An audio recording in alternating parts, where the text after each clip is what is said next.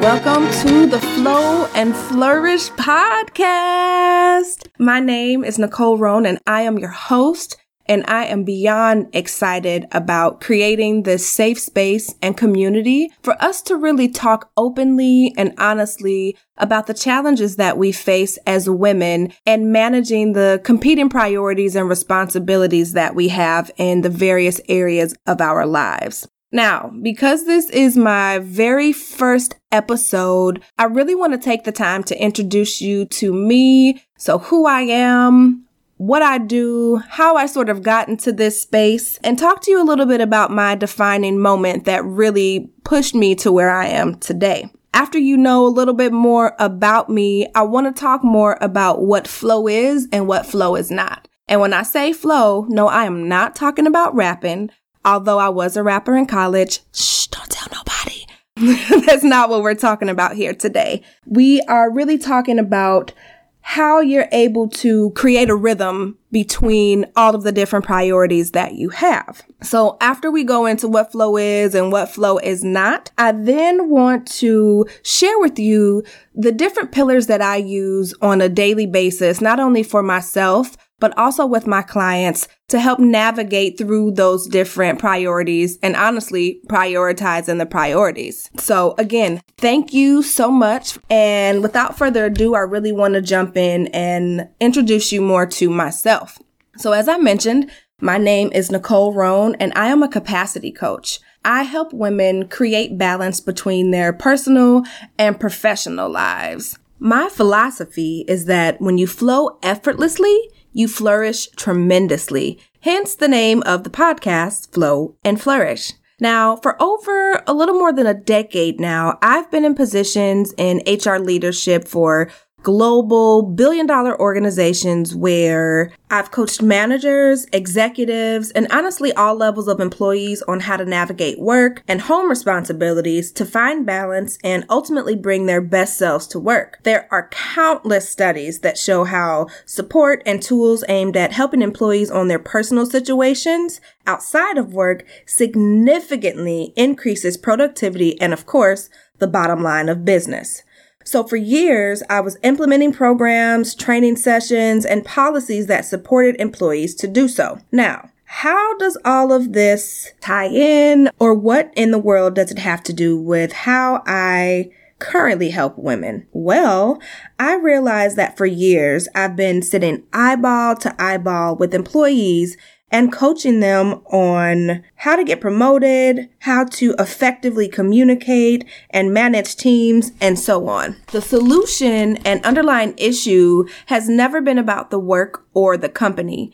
It's about all the stuff going on outside of work. Every single time I work with employees, we of course start off talking business as part of our regular one-on-one conversations.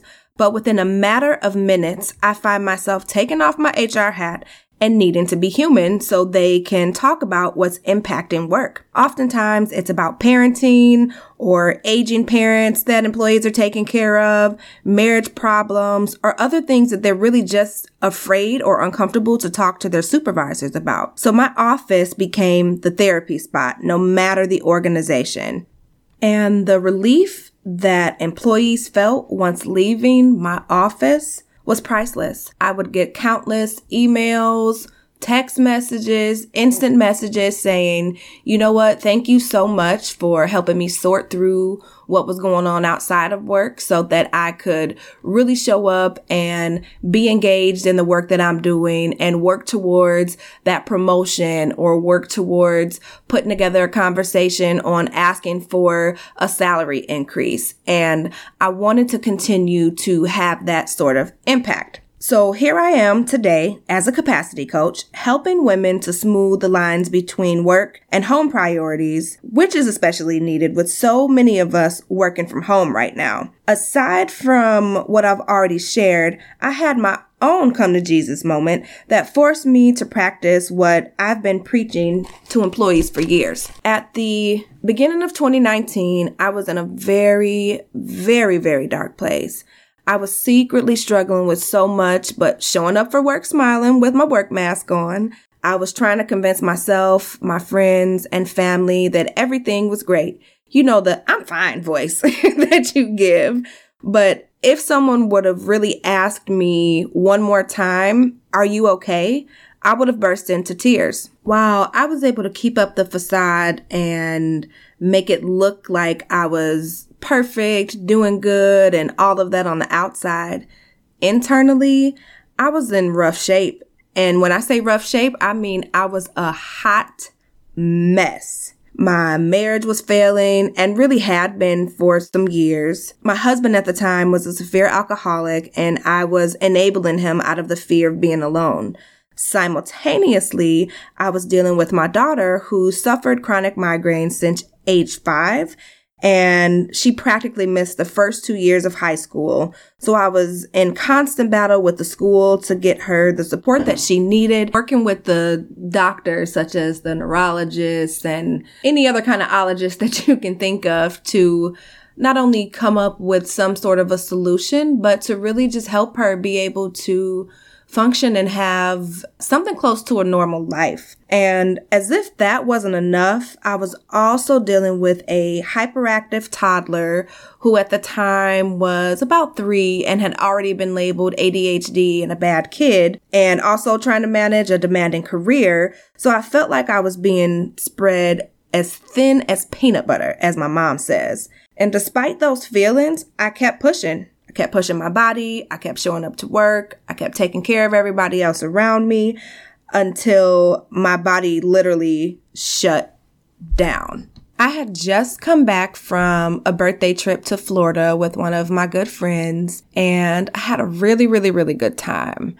But when I got home, I found myself really sore, like for no reason. And after the soreness wouldn't go away, I started complaining to my daughter and to my husband, and I just kind of chalked it up to muscle tension because that's kind of what happened with my stress. My body just got sore. But it got to the point where I couldn't walk. I couldn't get dressed. And I just remember sitting on the couch in tears because I was in so much pain. At that point, my daughter forced me to go to the emergency room, and I didn't want to do it because I felt like they were going to think I was crazy. I didn't know what was going on. All I knew is that every single part of my body hurt. And once I got there, they did some routine tests, and after about an hour or so, they told me that they were rushing me to ICU, the intensive care unit. And I guess what come back in the test is that my CPK levels, which are the levels that measure the amount of protein that's in your blood, were extremely elevated. They were so high that they didn't even want to tell me. They actually didn't tell me. They told my family instead. And come to find out a couple of days later that my CPK level was over 200,000. Now, to put this in perspective for you, the normal level for CPK in anybody's blood is 200. Yes, 200. And again, mine were over 200,000. They didn't understand why. They kept asking me, had I been in any car accident? What had I done recently? If I had worked out extra hard. And at the time I was laughing and saying, no, I haven't worked out. I literally just came back from laying on the beach drinking margaritas. So I don't have an explanation for you. And as they tried to figure out and dug deeper and deeper, they told me that my organs were shutting down, that my heart was enlarged, and that I needed to be there, and they needed to pump liters upon liters upon liters of fluid through my body just to help me survive. And all I can remember in that moment is saying, I don't want to die. And one of the doctors came in away from all of the other doctors and said, hey, I know we don't really have an explanation for you at this moment, but I want to ask you, is there anything stressful that's going on in your life? Because the way that these numbers read, it looks as if either you were in a very, very bad car accident. I'm talking about 100 miles an hour, head-on crash collision, jaws of life had to be present to pull me out, or that I had been in another sort of accident, let's say an earthquake, and trapped under pounds and pounds of cinder block and concrete and left for days. And so she told me that at that point, I needed to choose to fight, and that if I got through this, I really needed to reevaluate what was going on and prioritize my life. Because I was secretly struggling with feeling like I had to choose between work and my children, I was in an extremely unhealthy marriage that was draining me, and I was literally stuffing all the emotions that came with everything. I cried like a baby in this doctor's arms so hard that she started to cry too. She promised me that she would do everything in her power to restore my health. And I, of course, prayed harder than I ever have in my entire life, begging God to heal me so that I didn't have to leave my babies. After about a week, I was stepped down from ICU and shortly after that released to go home. With that, though, I promised to make all the necessary changes and commit to the heart work. And I did say heart work, which is hard work, and stop running from everything that I was feeling, everything that I was burying, and no longer was going to be willing to allow it to take a toll on me. Literally, the day that I came home, I told my husband that he needed to move out, and it was for my own health. I took time off work because at that point, I still couldn't walk, and I had a million follow-up appointments to make sure that everything was in working order. And honestly, for the first time ever in my life, I was prioritizing myself. I chose me. Now, it was beyond scary, and I was embarrassed and ashamed of what those closest to me would think, but I didn't let that stop me. As I reprioritized and got clear on what was most important, I made other significant changes too. I found a new role that was closer to home because at the time I got sick, I was commuting almost 2 hours one way. So yeah, about 4 hours in commuting time. And then I also put me and the kids in counseling. Now during this, my husband did move out, and that was painful. He ended up moving to California to go to rehab, and I was left with myself and by myself to heal from what I'd been carrying for oh so long. I was out of flow, and now at the beginning of the process of creating the capacity to truly be able to show up and flourish in all areas of my life. Now that you have the background on how I ended up in this space, let's talk about flow. I'm a definitions kind of girl, so I'll share with you the definitions that embody what flow means to me. Flow is a verb and is defined as a smooth, uninterrupted movement or progress, or it means to move smoothly and readily. As you think about the many hats you wear personally and professionally, are you switching them while in a state of flow?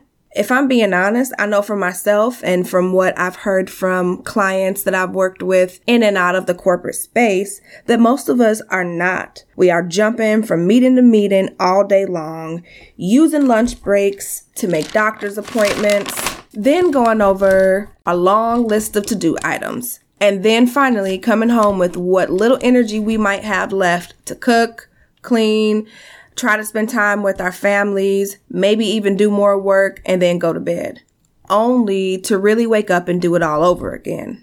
When you operate like this, it leads to burnout, overwhelm, anxiety, and it leaves absolutely no room or capacity to do anything else. And the most important priority isn't even addressed, which is you.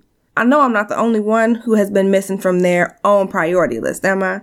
Because I was out of flow for so long, I created 6 pillars to help me get and stay in flow, which have allowed me to be able to not only have balance between my personal and professional life, but they've also helped me create the capacity for sustainable success. And pay attention to sustainable, because you can run on E and fumes and all of that for only so long before your body literally breaks down. Now, I am not in any way pretending to be perfect by a long shot, but these pillars have really helped me to stay connected with what's working and maybe what's not so much working in certain areas of my life, and have guided me and my clients on getting in alignment with what matters most. So I will introduce those pillars in this episode, and then I'll dive deeper in the next 5 or so episodes so you can really digest what they are and how they can support you no matter where you are on your journey of this thing called life. The first pillar is heart flow. And here we really focus on the people and relationships that are close to your heart. It could be your significant other, your children, parents, best friend, basically those who pull at your heartstrings and impact the decisions that you make on a day-to-day basis. The second pillar is workflow. And this is all about creating a rhythm and being fulfilled in the work that you do, whether it's in the corporate space or as an entrepreneur. Pillar number 3 is health flow. In this space, we focus on health as a whole, but there is more of an emphasis on mental, emotional, and physical health. The fourth pillar is cash flow. Yes, all about the coins. But specifically, we talk about how managing your money or lack thereof impacts how you show up for yourself and how it's related to the other pillars. And then last but not least, the 5th pillar is faith flow. For me, this is huge, and my faith has played an instrumental role in who I am today. I don't care who or what you believe, but here, faith and believing in something greater than yourself is necessary. So we will talk a lot about how faith impacts your ability to function across all the pillars and the various areas of your life. These are in no way in a specific order. For me, all of them are equally important and work cross-functionally. Excuse the HR in me.